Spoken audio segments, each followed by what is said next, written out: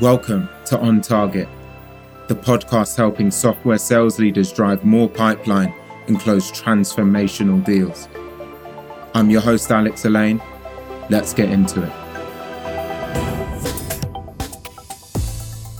If they don't take a moment for themselves, they won't have a moment for anyone else.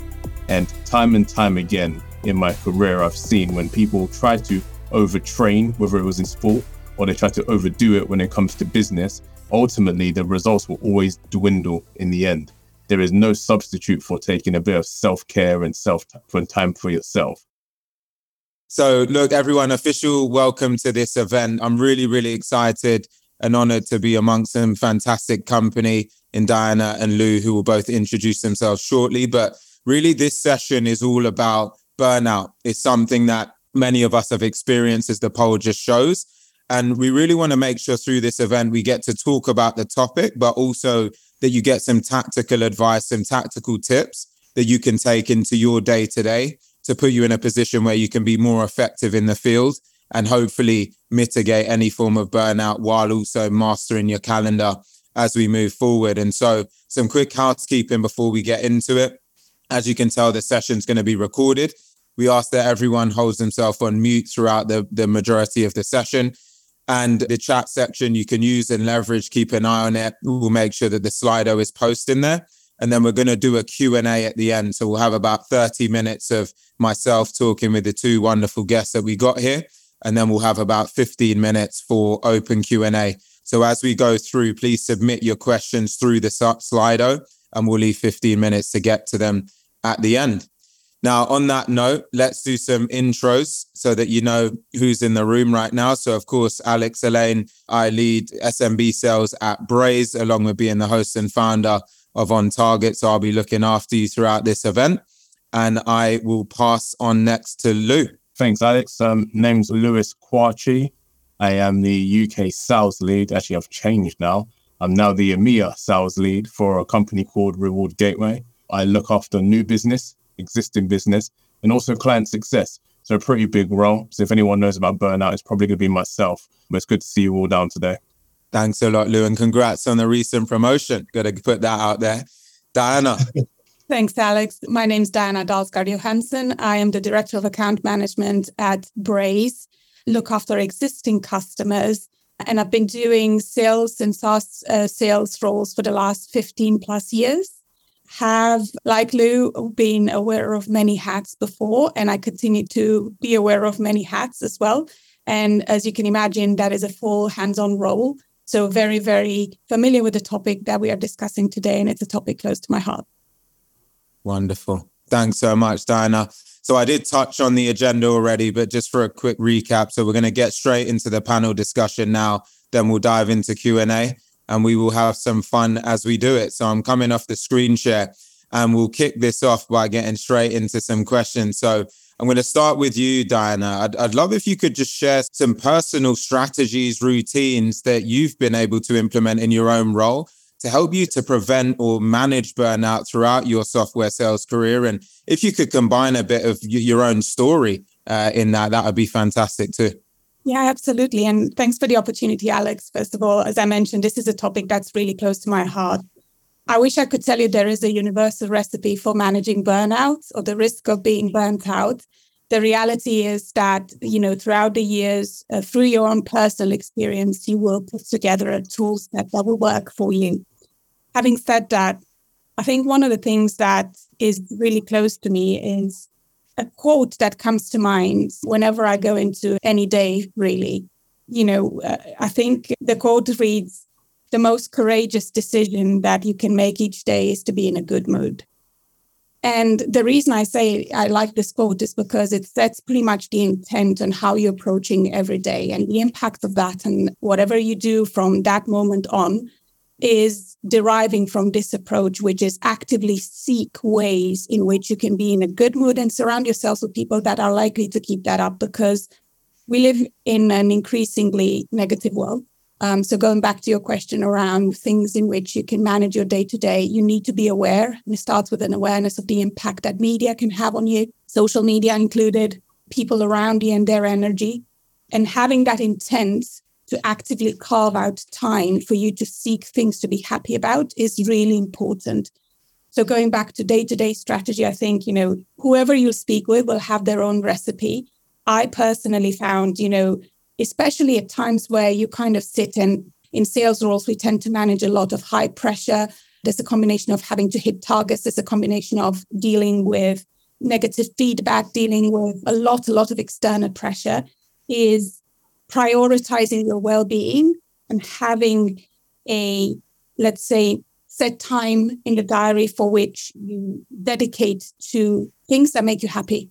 And that could be the shape of, sport. Sport is very important. Reading, dedicating time to your hobbies, and actively having that as a time where, this is my me time. This is where I recharge my batteries. This is where I'm getting ready to face the day. And there's lots of things that but much more to unpack. Appreciate that, Diana. Very, very helpful in that. I noticed when you mentioned the word pressure, I saw a bit of an acknowledgement from Lou. So I've got to switch gears. Now, Lou, you wear many hats. You have a lot going on day to day. So the one thing we know we can't really escape is the fact that there's inherent pressure or perceived stress that comes along with being in a high-paced environment like being within SaaS. So talk to us about, how you go about handling that pressure, how you go about managing that on a day-to-day basis.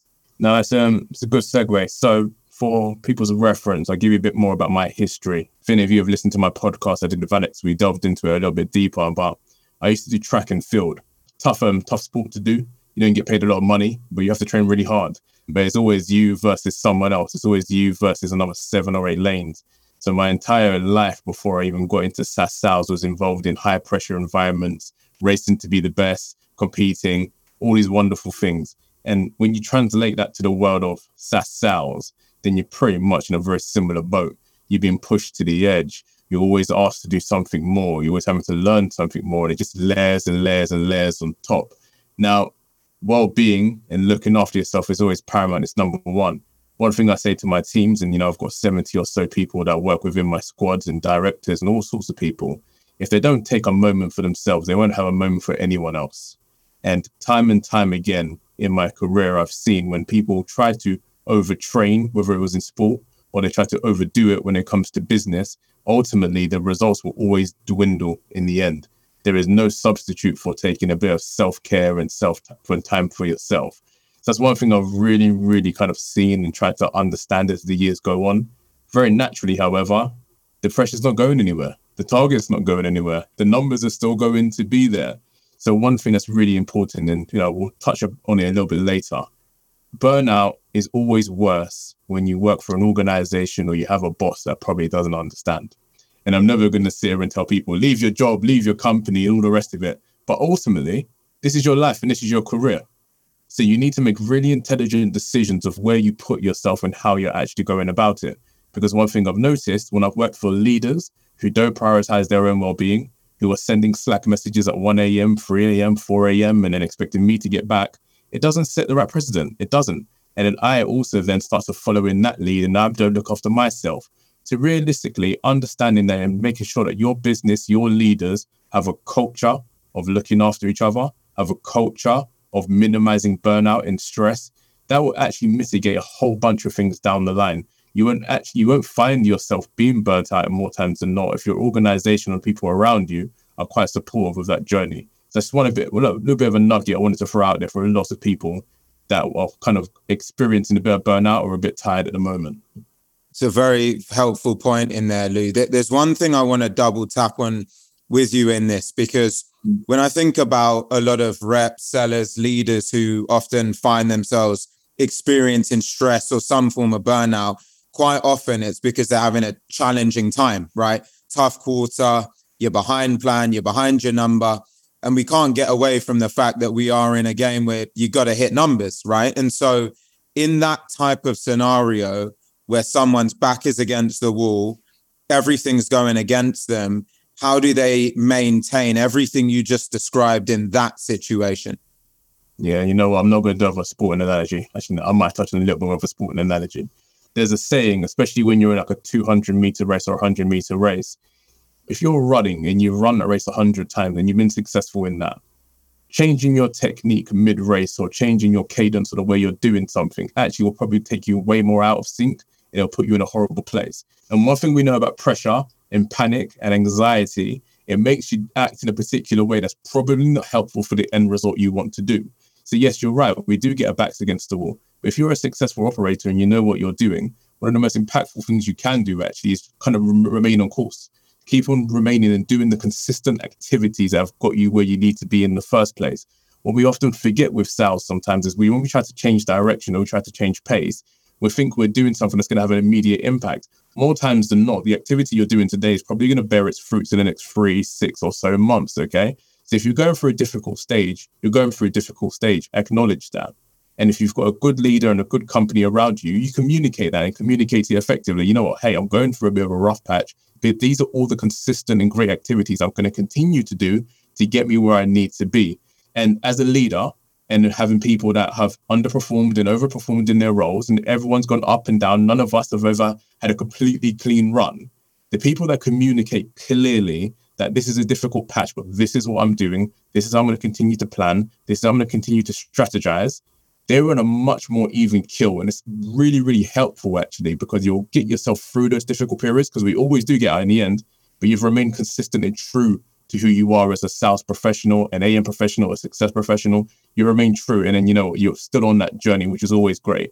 Sometimes, again, you do get your back against the wall, and some organizations, especially people that are really early in their funding rounds, the reality is the reality. Sometimes you're just not going to make it out of that. And that happens. And that's just reality of life sometimes. But hopefully, again, you find yourself in a position in a great organization where you're able to communicate clearly, continue to do your actions, and hopefully you remain on the line, which is the most important thing for most people.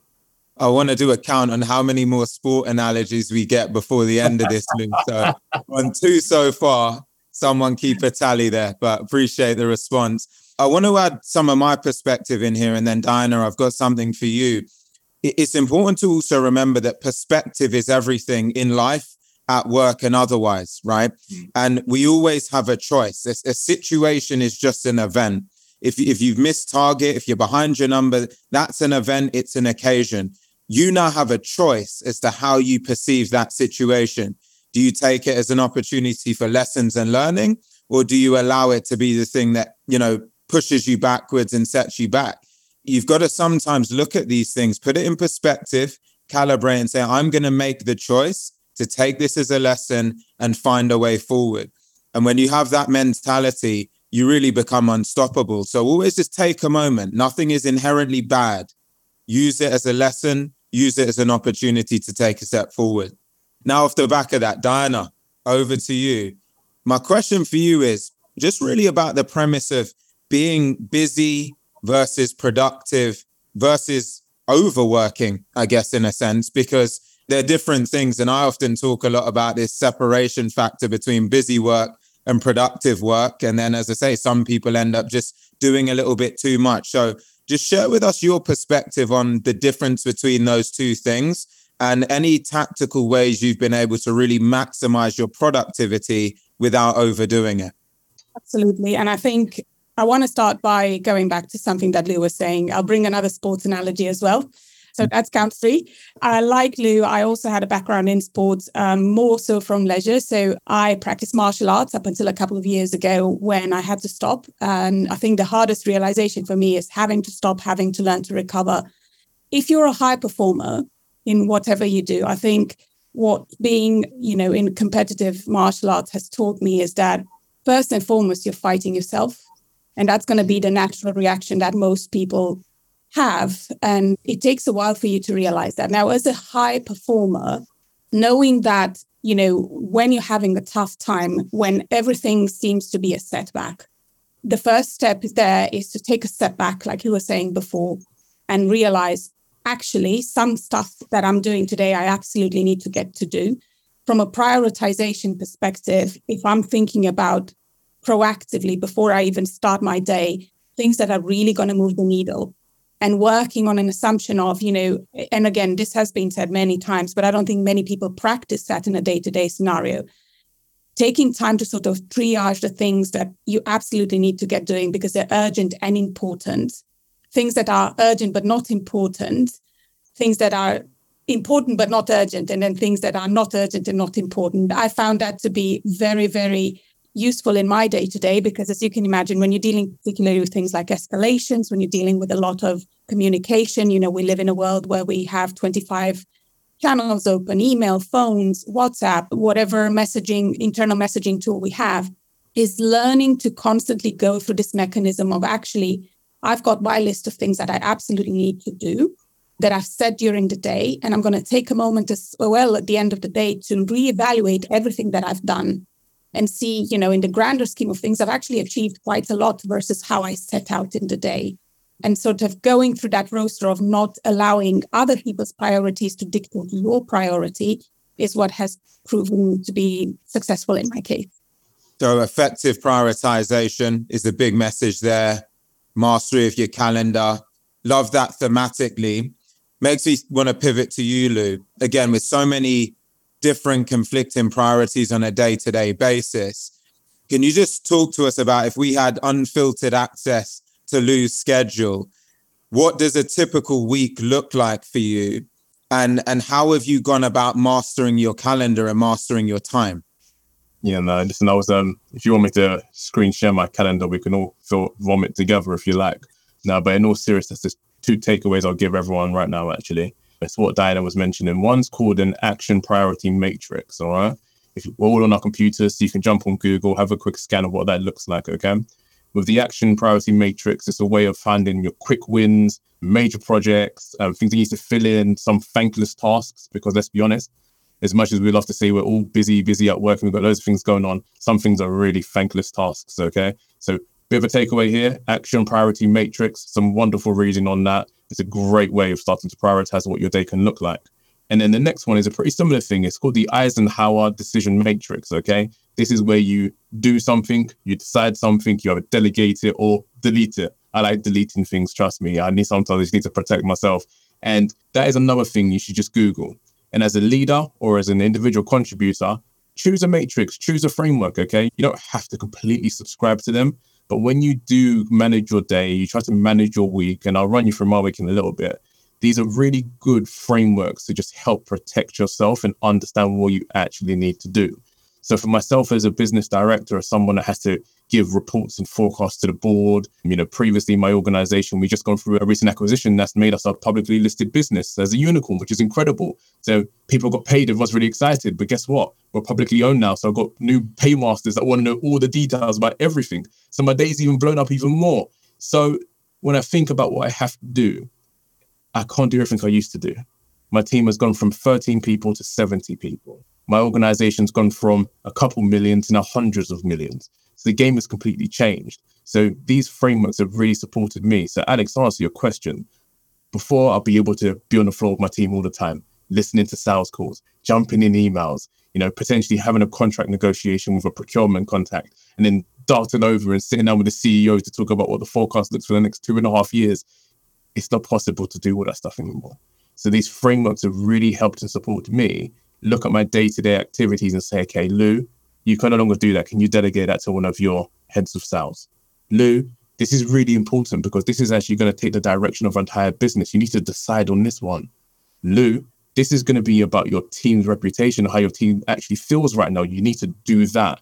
Lou, this is a client complaining about something, but this client doesn't even pay us a penny. Delete that. And this is all the important frameworks that I take the whole weekly schedule, what I'm supposed to do, I plug it into one of these 2. Remember, action priority matrix or Eisenhower decision matrix. Choose the one that works for you. And Alex, if I'm honest with you, that has saved my bacon over the last couple of years because I've just been able to really decide what's important to me and what's important for the organization I work for. I need to check out some of these matrices, actually. I've heard of a few of them, not seen them all, but some really important advice there. I want to add a point, and then Di, I'm coming over to you. I'd love to hear more about your own week. Of course, I know a lot about it, but would love to have you share that with others. One thing that I've found to be incredibly helpful is to really tap into your own energy system. And what I mean by that is for most people, as the day and the week goes on, you find you have less energy, right? And so Monday morning might be bursting with energy, depending if you're a morning or an evening person. Get the high value, high impact activities done early in the day and early in the week. Think about the things that are maybe a slightly lower priority and think about if you can either delegate those or have those pushed out to later in the week or later in the day. And when you combine the things that Lou's talking about, i.e. effective delegation, right? Who can be helpful here, along with the premise of actually making sure that you've got your high impact activities early in the week and early in the day, you'll find that your energy is just better sustained throughout the week and better sustained over time. Because if you're trying to be everything to everyone throughout the day, that's a one-way ticket to burnout. It's too much. It's too many conflicting priorities. So you've got to figure out your energy system as well. Diana, let's peel back the curtains on your schedule. Tell us a bit about what that looks like through the lens of account management and how you've best managed your calendar as well. Yes, absolutely. So I think, I'll tap in, first of all, one of the things that you were saying. And I think one of the realizations that collectively we need to come to, which is, again, the guilt factor. You shouldn't feel guilty for not being able to take everything on. And that's one of the first things that collectively we need to be aware of, because I think as high performers, a lot of the time, people feel compelled to just take additional stuff on. And I think it starts with having that realization and starting to delegate or say no as appropriate. My week, in addition to I manage a team who have a very busy schedule of their own, in between managing existing client relationships, escalations, doing effectively pretty much handling every single thing that you could think of, from technical troubleshooting to looping in additional resources to questions about how do I go about doing this. And my priorities as such have to be dedicated to, on the one hand, revenue generating activities, on the other hand, the management and the well-being of my team and empowering them to be the best selves that it could potentially be. So that's what dictates my day. In addition to that, there's a fair amount of strategy around planning for and growing and preventing a lot of the risks that are likely to happen. And in addition to my busy work life, I also have a full-on schedule and activities related to the fact, it's my personal life. I'm a parent. A lot of my day-to-day schedule is also impacted by some other people's priorities and having to juggle all around that. And I also actively manage to, as I was mentioning before, carve out time for myself. So, having a regular routine, gym schedule, reading a lot, prioritizing your hobbies, all of that I have to put in my day-to-day. Absolutely. Now, Di, I want to stick with you for a second here. We've got a number of people on the call, and there may be someone listening right now that just really feels against it. They feel they're either on the brink of burnout or they're already there, or the stress or pressure is just getting to them. What's your message to that person right now? And what's the best piece of advice that you could share with them? First thing is to share it. You're not alone. There's a lot of people who have at some point, even the most successful people, experienced that. And it's not going to be something that you will be able potentially to tackle on your own. You're going to need help. Reaching out, find somebody that you're comfortable talking about this with. And before you even get to the solution, recognize how you feel, recognize the impact it's having on you. That's the first step towards being able to put in place an action plan. It's tough. As I was mentioning before, we live in an increasingly negative world, and that's likely to have an impact on how you're feeling and how you're perceiving the world to be. The benefit of, having been close to burnout myself a number of times in the past is, once you seek that help and once you actively recognize that that is the situation, you very quickly pivot into a situation where, you're addressing that. You're going to start feeling better. Yeah, wonderful. Great advice. Lou, I want to ask you the same question. You're talking to that person who's either on the brink or close to it. What do you say? Do you mind if I give a little bit more on that as well? Take your time. So communication, Diana's bang on. You need to communicate effectively, all right? If you work for a good organization, they're going to want to see you out the other side, and they're going to respect you and want you to be the best version of yourself. Never feel guilty. Diana's mentioned it already. Never feel guilty by your own time. We only got one life. We want to do it properly, and we want to be really successful in this life. So if you need to take some time out to protect yourself, protect your well-being, then never ever feel guilty about that. I do want to talk to any leaders or managers that are on the call potentially, because I think this is an important part. As individual contributors, of course, we need to manage what we can and look after our wellness. But in actual fact, if you're a leader or you're a manager, you have additional responsibility. And sometimes I think a lot of leaders try to forget that fact, actually. And that's sad because people are looking to you for guidance and support. So number one, if you're a leader, one thing I force my team to do is I make sure they book their annual leave. I 100% force them to do it. If I look at their our internal system and I see they've got a certain percentage of annual leave left, I will actually sit down and I'll say, hey, why have you got so many days of annual leave left? Go away. Go with your girlfriend, with your children, Go with a mate, go with your housemate, go with the random guy down the street, do something, all right? But go and take some time off because that's number one. Number two, as a leader as well, performance plans. A lot of people talk about performance plans as like this negative way of getting someone out of a business. And I understand the connotations behind them, but they're not actually supposed to be about that all the time. Sometimes a performance plan is designed to support you and train you and help you do something new. So as a leader, I actually use performance plans to help someone get themselves out of that rut by personal well-being, personal improvements, and it's important. So I had an SDR that was really struggling a couple of years back. Great operator, wasn't hitting the numbers. The performance improvement plan was wholly designed around their well-being and things they needed to do. We ended up doing a gym session together a few times. And ultimately, that love and respect was replicated in their performance later. It was incredible, all right? And another one, and this is important actually for a lot of leaders.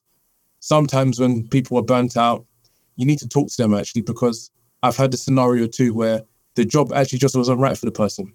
And it's a really hard thing to say sometimes. But one thing I'm really passionate about is that life is short, as I said. You want to make sure people are doing the right things and really enjoying themselves and having a good time. If it's a bit of a funk, it's a bit of a funk. But sometimes it actually just might be the job. It might just be the role that they're currently doing. And the responsibility of a leader is to have a real human-to-human conversation and ensure that that person is actually on the right path for them. And effective communication can really support them go and do something else amazing in the future. Or you might uncover a whole new range of information that will make the job actually easier and better for them, ultimately being better for you and your team and better for your company. So as an individual, communicate. As a leader, protect your people. So hopefully just just those two there. That was a mic drop answer and really important. So glad you shared that, Lou. I'm going to add one point and then we're going to pivot to questions. So if you haven't already, please go in the chat, go on the Slido, submit your question. When I checked a moment ago, there was 4. And then please upvote the questions that you guys want answered first. And we'll go in order of the most voted questions. So please take a moment now, go and write your question. And after my response, we'll submit. The other point I just want to add to this is the importance of having a routine. So I talk a lot about this premise of having a personal operating system and a professional operating system. And really, when I say personal operating system, this is really how do you look after yourself and optimize yourself so that you can sustain over time. I burnt out to the point of being hospitalized in 2017. I've never come close to being burnt out ever since. And a lot of it comes down to this, along with the mindset aspect. And so there's really specific things you can do. I wake up, first thing I do is I meditate. Then I exercise. I don't go on my phone until those two things are done. Then I go on my phone and let the world in and start tackling all of the nuance that comes in. And then similar thing at night. I put on blue light blockers at 8 o'clock, which make me look like a spaceman. I then meditate, I journal. And so I detox. And that happens every night. It's having the discipline to do it day in, day out, regardless of how you feel. I even get a massage once a week, right? So it's all of these types of things. You'll be blown away by the difference that they can make. So just look after yourself, create a routine, create a personal operating system, and that will hopefully help you bring all of this together. Diana and Lou, super grateful for all of the wisdom and insight so far. This has been jam-packed and incredibly valuable. We're now going to switch gears to the Q&A. So we got a few questions here now. I'm going to go in order. So the first question is, it says, work, then no results, or no results just yet. But you're doing the daily tasks needed to become successful, yet no cream. How to cope? Lou or Diana, either of you want to jump in on that? I thought the person was going to start with the Rihanna song when I heard the work there. Do you know what? Is it Gary Vee that's got the jab? Yeah. Listen, unfortunately, sometimes things take work and they take a longer time than normal. There's always that saying around when you plant a seed for a tree, you may not see it grow, but your children's children may see it happen, all right? Hopefully it doesn't take that long, but put in the groundwork and foundation work of successful building blocks, you will get where you need to go. So coping is just having, there's a little bit of hope in that, but there's also a little bit of just consistency of action that will get you where you need to be. So there's being persistent and being resilient, which are two really important traits in a commercial world. It is more, again, continue. And if you've got evidence that these actions have been successful previously and it will be successful in the future, and also, again, mirroring, if you're working in a team environment, probably having a look and see if those same actions are yielding results for others within the squad is probably a good indication that you just need to keep your head down and be resilient with it. Nice. Thanks, Lou. So, Di, I'm going to ask you this next question because it's got martial arts in it. It's from Jeff. It says, the ability to reframe a situation in a more positive light is a powerful skill I learned in martial arts and self-defense. Have you ever done the same? Yes, I had many realizations. And like I said, one of the first ones was for me that actually in any fight, you're fighting yourself. You're not always going to win a fight, but that doesn't mean you need to stop fight or trying to win it, right? I think that was a big lesson for me because I'm the type of person that likes to take on a challenge. In the right environment, I get very competitive and then I'm faced with my own limitations, right? And so I think for me, the big realization is you're not going to win every fight, but what you're going to win is going back to something that Lou was saying, is that practice and that discipline. Every fight teaches you something. And then whenever you have a defeat, being gracious about it and recognizing your opponent is, maybe just had a better day. Maybe they're not overall. It doesn't say anything about them being better than you overall. But I think it's more about looking at the bigger picture and understanding, as Alex was saying earlier, there's lessons to be learned. Next time I'm going to be better. Next time I'm going to be faster. Next time I'm not going to go in a fight that much tired. And obviously there's different other things that I can do. I think once I switched that, and I can add an anecdote into it, I didn't win most fights because I was the most aggressive person there. A lot of the time there was that missing caliber as well. Like, I think I won most fights when I learned to look for the weak points in my opponents. And so in that sense, it's less about being out there and being aggressive. It's more about tuning in to how the other person fights and finding their weak spots. Feel ready for war now. I mean, Jeffrey said, have the attitude of a warrior. She's got it. Diana couldn't be more spot on for what she just said. And you know what? Positive reframing, like reappraisal, there's a few things within this. And, I've gone on my own journey. Like you, Alex, I burned myself out many years ago, just going too hard. All I ever knew was go. I'm going to be successful. Want to earn this amount of money, need this car, this house, And I went for it and I battered myself. And one thing I've had to realize again was positive reframing, taking a negative situation and turning that into something positive. As Diana said, you can always gain something from any situation. The next one was really important. Something I've only learned in the last year is actually examining the evidence and also understanding that my faults are not actually facts as well.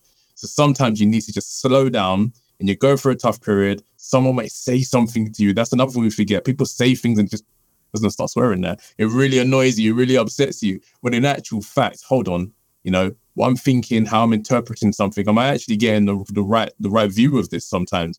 And just taking that moment to breathe 1, 2, 3, and then thinking about the reality of a situation, what could be done with the situation, I can turn this into this. Just taking that moment, it just changes everything. So I think that's a really powerful question that was asked, and Diana couldn't be more spot on either. Awesome. We've got the questions piling up here now. So I'll take this next one. It says, I work from home and can be available pretty much 24/7. How would you communicate to your boss your boundaries when it comes to contacting about work? Really interesting question, especially being in this remote era that we're in. What I would say is that it's really important to try and create a shared vision of success with your leadership team. The best thing you can do is put yourself in their shoes, right? Think about the worldview from their perspective and think, well, what might be the threat that they see or the things that they're particularly focused on? And then you've got your own set of things and activities and thoughts and plans that are important to you. The more you can bring those two worlds together and get some alignment around what a shared vision of success looks like, the easier it makes those types of conversations because it gives them context. They understand where you're coming from. They know what you're seeking to achieve. And it gives them and instills confidence, whether you're in the office or whether you're at home, because they know, hey, this is the person on my team. This is what they're seeking to achieve. This is how we're well aligned and on the same page. And whether they're home, in the office, on holiday, or in between, we've got that kind of shared semblance and shared view around success. So that's what I would just say is some broad advice there. I'm going to move on to the next question, which is, how do I keep upward reviewing of sales targets or meeting increasing sales targets by the employer as a sales manager leading the team? Either of you want that? Yeah, no, God. So if I get this right, it's asking a question, probably received higher targets and it's kept on getting pushed to do even more. Is that correct? Yeah. Yeah. I can read it again, but in essence, it looks like, basically managing up when targets keep going up, and this person is a sales manager themselves. Yeah, no, it's fine. Listen, it's a scenario I'm going through myself. You have years and years of successful growth. We've had 75% growth. So you can imagine what happens next. The budget then decides that, that should be standard, and you have to go again. I think as a sales leader, as a sales manager, so again, effective communication.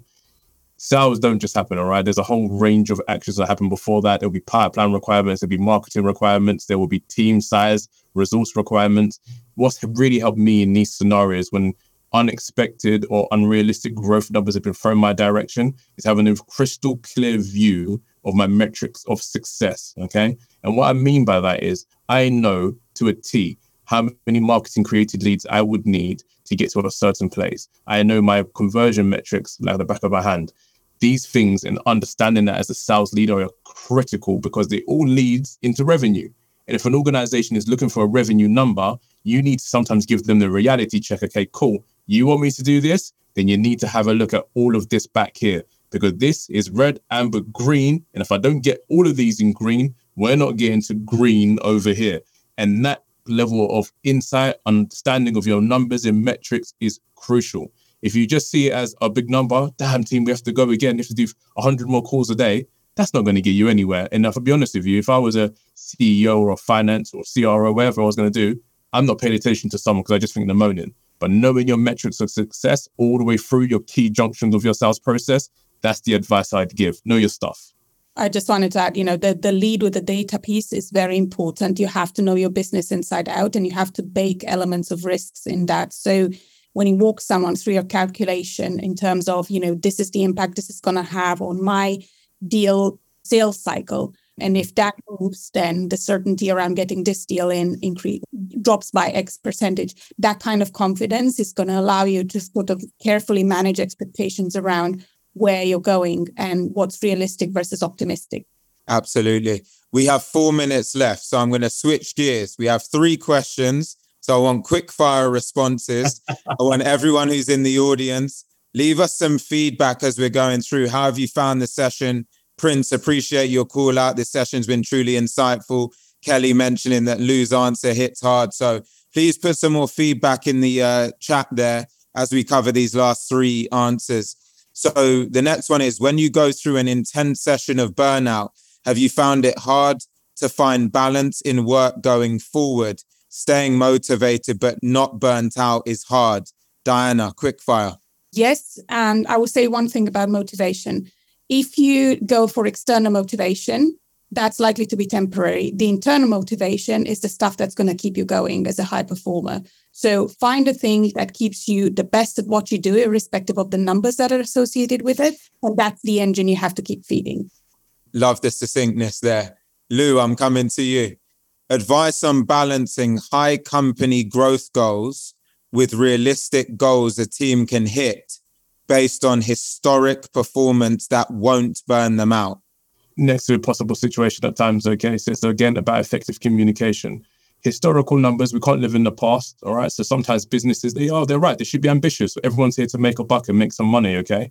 So one thing you don't want to do is dampen the spirits of, growth potential of your organization, all right?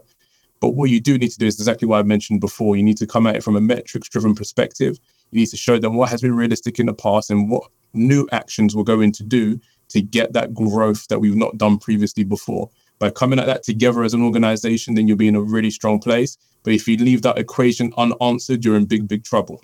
Wonderful. And we have one last question. Many times I face burnout as I work with multiple stakeholders. what would you suggest to do in order not to burn out without letting down internal customers? First come, first serve on this one. Find out about communication. One of the things when you're working with different people is not everybody communicates as well in different frequencies, in the same channels and in the same frequency. So the first thing is to have a plan for how you're going to communicate with whom, and ask people openly, how would you like me to communicate with you? Because that ultimately is going to set your priorities and who you keep happy versus who you keep engaged. I'm going to validate that. I sat with a lady named Ellie Twigger. She was the account manager of the year, actually, at one of her recent awards. And she said exactly the same thing. She said all of her stakeholders, some like an email, some like a text message, some like a WhatsApp message, some like something else. So what Diana said there, co-sign it 1000%. Understand how your stakeholders like to be communicated with, and then you'll be able to add value at any point. Great way to take us home. Diana, Lou, have you enjoyed being on? Man, we love being with you. You know that. Well, look, everyone, it's been a great, great pleasure. Seen some of the comments there, which seem like this has been really helpful and impactful. So I'm grateful for you taking the time to tune in late on a Thursday afternoon. So look, Lou, Diana, grateful for you guys being here. Everyone, thank you so much for joining on.